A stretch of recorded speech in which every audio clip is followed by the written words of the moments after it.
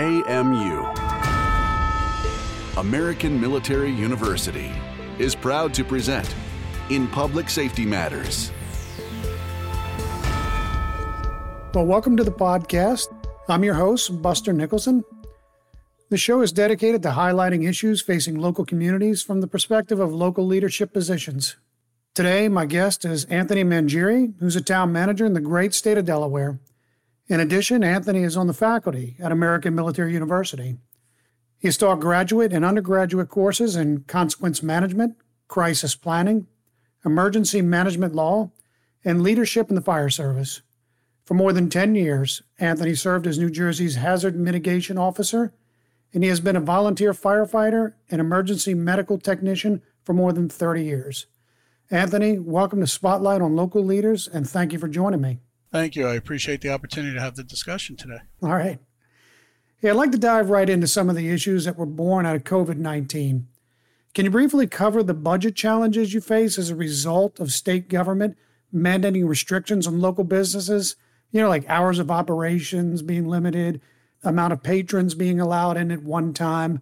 Just can you cover how that has affected your revenues? Well, I'm glad that you connect budget, operations, and revenue all together, because that's really the impact is in those three primary areas. It's important to understand that government's job is a service industry, and its job is to meet the needs of the constituency, whatever that becomes. And a budget is a plan to do that. It's not a mandate. It's a plan or a strategy. And, you know, behind that budget is a bunch of strategic processes. When something like COVID-19 hits, and certainly any type of crisis, but especially one that lasts at this point 7 months, it is overwhelming. It can be catastrophic to a municipal budget for a variety of reasons. The first is obviously we have contracts in place that are already signed and executed. Those contracts are still obligations. So whether it is the vendor not able to deliver, or it's the town's requirement within the contract, those contracts have to be evaluated like any other business continuity strategy to make sure that things are being done according to the contract and that the contract is still standing and still relevant. The second part of that is to look at the budget as an overall strategy and to evaluate how the budget needs to be modified to address the crisis. Not every jurisdiction has the simple ability, or not every administrator, I should say, has a simple ability to redirect funds within a budget. There is a process to do that, because the difference between public and private is that public sector has to be transparent. They have to communicate and interact in public view so that the public is aware of what's going on. Sure, which makes them less able to quickly respond to issues. Correct, except for emergent authorities. And this is where, if you're waiting till the moment of a crisis to look at your emergency authorities, it's too late. This is why emergency planning, for eons we've been saying this, this is why emergency preparedness and emergency planning is not simply a template or boilerplate exercise. It has to be a real discussion about what processes will you need to use in time of crisis, and how does your authorities and laws allow you to work in time of crisis. No, I agree with that. And you touched on the fact that your operational costs do not change, but your revenue may change. Obviously, you have occupancy taxes you would collect, meals taxes you would collect. I know that all those have been severely hit during the COVID-19 crisis. So there's going to be possibly a shortfall, a gap in there. You have obligations, but then you have revenue gap. How would you address some of those issues? Well, operational costs do or can change. That's part of this conversation about contracts, is not just with vendors, but with your own personnel. In Delaware, there are local jurisdictions that have in their contracts, their labor contracts, that under a state of emergency, they will be compensated a time and a half regular pay. The reason that was put in place was obviously during a tornado, an earthquake, any type of crisis, severe weather, whatever, you want to make sure that your employees assemble and that they're able to do their job. And there is a risk associated in a short-term high-impact disaster. This has been a very long-term impact. Can you imagine for 7 months having to pay your staff time and a half if it's in their labor contract? Because we're under a state of emergency. So I do want to point out that operational costs can change, and it's one of the first things you have to look at when you start to assess impact on the community. As far as the other issue of economics, government is, and sometimes I think people forget this, but government is tied to the economy of the community. We want to see the community flourish and develop and grow in reasonable time and reasonable parameters. Something like this kind of crisis where you're shutting down whole portions of the economy absolutely impacts its tax revenue. It impacts the ability of the municipality to generate revenue to meet obligations. Because the other part of this is individuals have obviously to redirect their household budgets and prioritize, especially when you see large sectors of the population laid off or lose their job because that element of the economy is not open. Restaurants and service industries, hospitality industries, for example. Yeah, and I believe that that is an untold story here because you have restaurants that are 40, 50% business that they were doing before the COVID-19. Well, obviously, that's 40 to 50% reduction in meals tax collected. Absolutely. The other part of it is if the restaurant goes out of business, then so does that revenue as a business gets removed from the town. Yet that business district still exists and still has demand for services or requests for services or urgency for services. So it really becomes a dynamic situation that involves everyone as a whole. In emergency management, crisis management, we've talked for about a decade or two now about what is called whole communities. And this is an example where it absolutely takes the whole community to effectively both respond and recover from this crisis. And to be quite simple, quite candid, in COVID-19, we're not in the recovery phase yet. We're still migrating towards long-term recovery. My personal opinion is I think that there's going to be issues in another year. And I'll explain why very simply. A lot of people who have a mortgage, they pay their taxes and such as part of what's called escrow within the mortgage. So those taxes and expenses are generally paid a year ahead. So, or 6 months to a year ahead. There's a buffer. So many municipalities just put, if they're on a July to June, they just put out their municipal budget and their billing for taxes for the fiscal year. Well, those taxes most likely will be paid because there's revenue in those escrow accounts to pay that, at least for a majority of people that have an escrowed account. Others are going to get the bill if they own their house and they're going to have to pay it. The problem's going to be when next year, when you make that same billing, an individual has been unemployed for a period of time, and that escrow or that payment, we see now that deficiencies in mortgage and rent payments are slowly increasing. People are more and more not able to pay that. So I think there's going to be a very substantial potential for delayed impact from this COVID-19 crisis in the long-term recovery. Yeah, I mean, I couldn't agree with you more. I mean, you've got commercial properties that are sitting empty. The revenue stream to a locality is higher from commercial property taxes. Well, they're sitting empty, and you got to wonder, when is that going to hit? Also, development is impacted. Delaware, as you know, is a state that has large development tracts, developments slowly moving from the north southward. You know, if developers can't get funds from the bank, if they can't get lines of credit, unless you're a huge developer, you need those things to start infrastructure development projects which lead to housing or industry or commercial development. And those things all get kind of slowed down if revenue, ready cash, is not available. And if the financial markets are sensitive because of COVID to lending money, then that impacts the ability of developers to get those resources that are necessary to continue to grow or to improve a community. So that becomes a big issue as well. I'm concerned that we could have more of an issue down the road. And it depends on how the jurisdiction is laid out. You know, jurisdictions have multiple revenue streams just like businesses. So if I'm a jurisdiction, for example, that has water and sewer utility, and I bill for water and sewer, and I bill for, say, electricity even, as long as everything's humming along and I have industry in town, everything's humming along fairly well.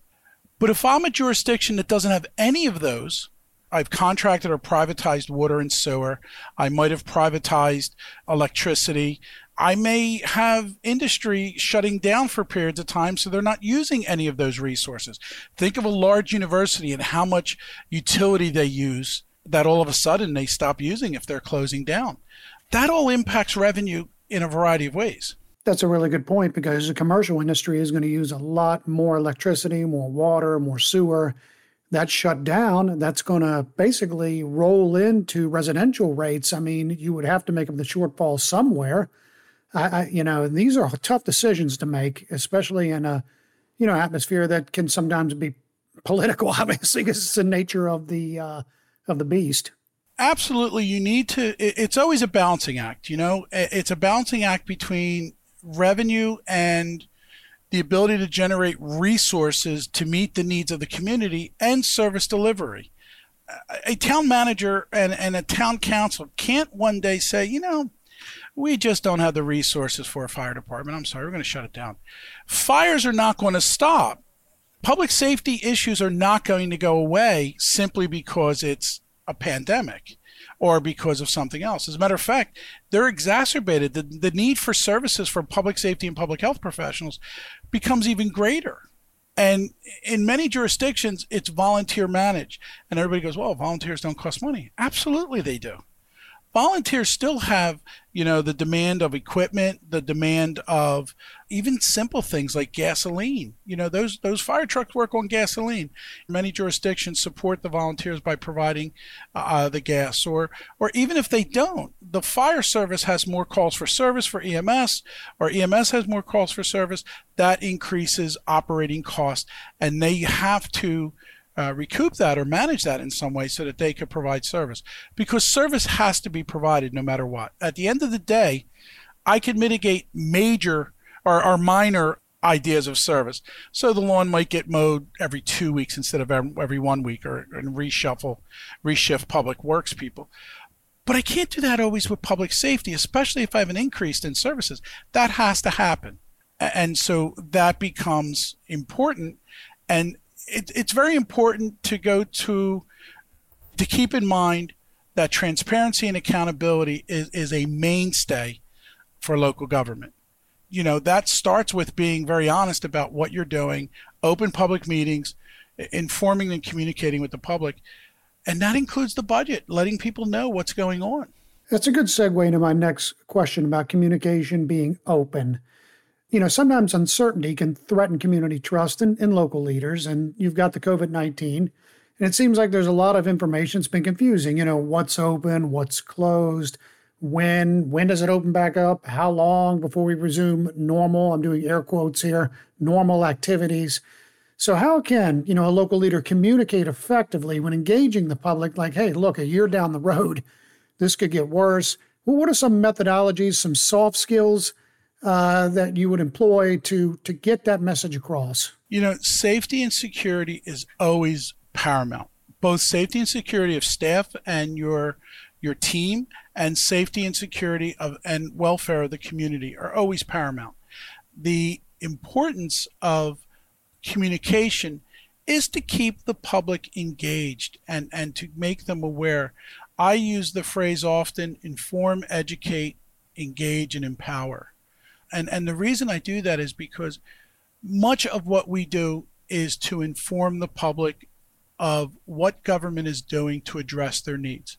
There's an old expression, and when I teach crisis communications, I talk about it quite a bit, that Mother Nature deplores a void. If you fail to provide information, then other sources less credible may fill that void. So you very much need to keep the public informed, and you need to keep the public engaged. Where I think things can get difficult, and only difficult because we're all problem solvers, is when we move from educate and empower and engage, that's where we start to form differences of opinion. We all have different life experiences. We all have different backgrounds. We all view things and problems from different sources. Many times that's a very positive thing and very powerful. But sometimes in a crisis, for example, it can lead to a huge amount of discussions on what to do. And in the interim, things are still evolving in a crisis. So sometimes there has to be definitive action to mitigate the crisis getting worse. And you can only use the best available data. But the difference between government and private sector is government should inform the public why they're making the decisions that they're making when it's timely and reasonable to do so. If there's a house fire, I don't want to sit and explain for 20 minutes why the firefighters are making entry with water hoses and what size hose they have. And, that's not a committee decision. That's do what you got to do and rescue the people inside. It's urgent and it's timely.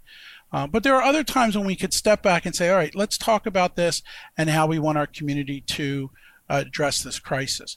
A great example that I'm seeing and some have seen is the issue of parks and playgrounds and recreation in this COVID environment. There's a liability and there's a risk depending on the capabilities that a town has to be able to sanitize, clean, and maintain that park and playground equipment. There could be a long debate about whether or not it's reasonable to just simply post it, let parents make decisions, or do we not post it, keep it closed, and mitigate liability and risk to the community for spread.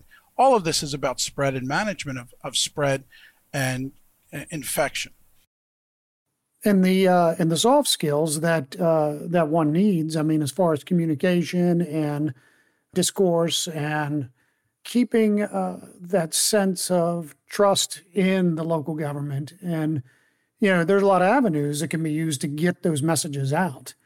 It is clearly about trust. Trust is absolutely the ability to interact with the community is all based on trust. It's the capital of a municipality and community. The idea that a community would work behind the scenes in an us and them mentality really is not very helpful. I've often seen this role as town manager to build a holistic community. And we don't always have to agree. We simply have to be able to discuss things in a civil manner and evaluate the options and make the best decisions that can be made. And that's council's job. That's not the town manager's job to make those decisions. Town manager's job is to provide the data, to be fair to confirmed, validated data, not opinionated data, so that everyone can make an informed decision. But trust, transparency, openness, verified information, sharing that verified information is the capital that government has to work with. The soft skills that are so essential, I've always said to public safety leadership when I lecture, empathy trumps everything. It's something to remember that empathy trusts everything. Not fake empathy, it's who you have to be, but you have to understand what the person's feeling, sensing, experiencing. You have to understand and be aware of their experience so that you can help them reach the point, or that we can work together to reach a point, whatever that is. So empathy is everything. Diplomacy, obviously, in the way you communicate. There is no doubt that many times in many places people want to say things and they just, the old expression, bite your tongue. Well, and, when you're a community leader, unfortunately, you don't always have that option. But you need to be diplomatic in how you're expressing yourself and how you're expressing the community. And most importantly, whether you're a council person or you're a town manager or town administrator, and those roles are all very different, you absolutely have to understand that you are speaking in the role of the town, of the community. You don't get the ability to spread your opinion. You have to focus on what is the policies and decisions of the community. And I think that becomes very important. And that's great. And then, the diplomacy is a really good point. And I'd like to touch on that. We got to take a short break, Anthony, and we'll be right back to resume our conversation. To handle massive damage from natural and man-made disasters, today's first responders need specialized training. Get started down your next training path in emergency and disaster management with a degree from American Military University. You'll learn from highly experienced practitioners in the field. Take the next step and apply today at amuonline.com. Okay, again, we're speaking with Anthony Mangieri, town manager in the great state of Delaware. Anthony, thank you again for being with me. And I just wanted to follow up on the diplomacy point you made there. I've worked in a small town myself, and I understand the challenges of, daily reactions to a myriad of issues. The type of job as a town manager, you're required to wear many hats, obviously. But what life experience had prepared you for such a role to enact that diplomacy? And you did mention earlier in the conversation, we're all kind of a product of our past and how we approach things. So if we can get a little bit onto that side of it, what has helped you to deal with reaction, proaction, diplomacy with staff, council, mayor, residents? Just want your thoughts on some of those aspects of the job. I can't help but give a nod to my kindergarten teacher and say honestly that everything I needed I learned in kindergarten. The reality is that learning how to interact, learning how to be civil, learning the simplest things of negotiating for something and influence and creativity and those analytical skills, the process problems, not yell out, to start to build some ability to listen, to be an objective listener, to hear, not just listen, but to hear what's being said and to process a problem. They all become critical.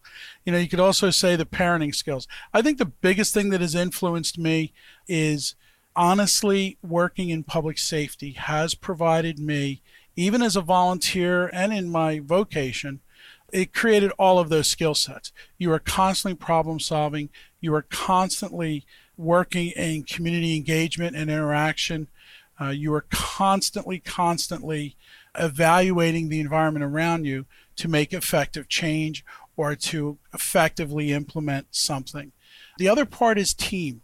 And when you work in public safety, whether you're a firefighter, law enforcement, EMS, emergency management, any of the realms of public safety, it is always a team approach. And I think emergency management has taught me that more than anything. Emergency managers, by general nature of the business, don't own anything. They facilitate other entities in managing and deploying resources to meet a crisis. And that's a general term because there are jurisdictions that own some assets in emergency management, but they've aggregated together public safety or other agencies together or created a unique resource for a crisis, such as a regional hazmat team. Overall, that emergency management role teaches you very much how to facilitate, how to be a team, how to network, and they're all critical skills. The other part of it, I think, that is very, very important is education. There's an old expression, and I know I teach, but there's an old expression that education makes you a better person and certificates and certifications make you money. There's one thing I look at when I see somebody who, when I look at education and selecting candidates for a position. Education doesn't tell me that you absolutely know how to do the job. It tells me you have an acclimation towards it. It also tells me you know how to problem solve and learn. And those things become very valuable. So I have to admit, my degree has helped me in understanding how to learn, how to research, how to find the data that I need to make an informed decision, and the decision process itself. They're the three things, rather, that I think absolutely define how to build the skill set for this kind of position. Yeah, and having that education, the skills are transferable, the processes. It is important what you learn, but it's really important to learn how you learn, to know yourself. And I think that's critical because if you are actually listening, you can take any information, process it, synthesize it, and correctly apply it to a situation, even though it isn't exact, because nothing happens exactly the same. But you can take those and draw from them and kind of critically put together some of your past experiences and come out with a better outcome, I think, when you're facing any issue. Absolutely. And just to give you an example of that transference. So law enforcement officers, especially in the era of community policing back in the day, learn about Pellian principles, the principles of Sir Robert Peel. that make community policing. Well, I wrote an article about 5 years ago that applied those same principles to emergency management, and they're all focused on community interface and community integration to address a problem. That's the overarching thing of Sir Robert Peel's statements, at least in my view. That's really what it's about, is engaging and involving the community, that all of us together address the problems of the community, not each of us as individuals. It absolutely is not an us and them kind of approach. It is an integrated approach to meet the needs of the community, whether it's economic, whether it's crisis, whatever it is. That has to stay as a fundamental tenet of doing business, is that it's a we. Well, Anthony, I want to thank you so much for sharing your expertise and your perspective on these issues and for joining me today for the episode. You are very, very welcome. I think it's just great opportunity to have these discussions so that local leaders, especially in small towns, hear from others what is going on and how they can effectively address their concerns, and that they're not alone in having concerns. So I appreciate the time. Thank you. Okay, and thank you to our listeners for joining us. You can learn more about these topics by signing up for the newsletter. Remember to be well and stay safe. For more information about our university, visit us at amuonline.com. Thank you for listening. AMU, American Military University.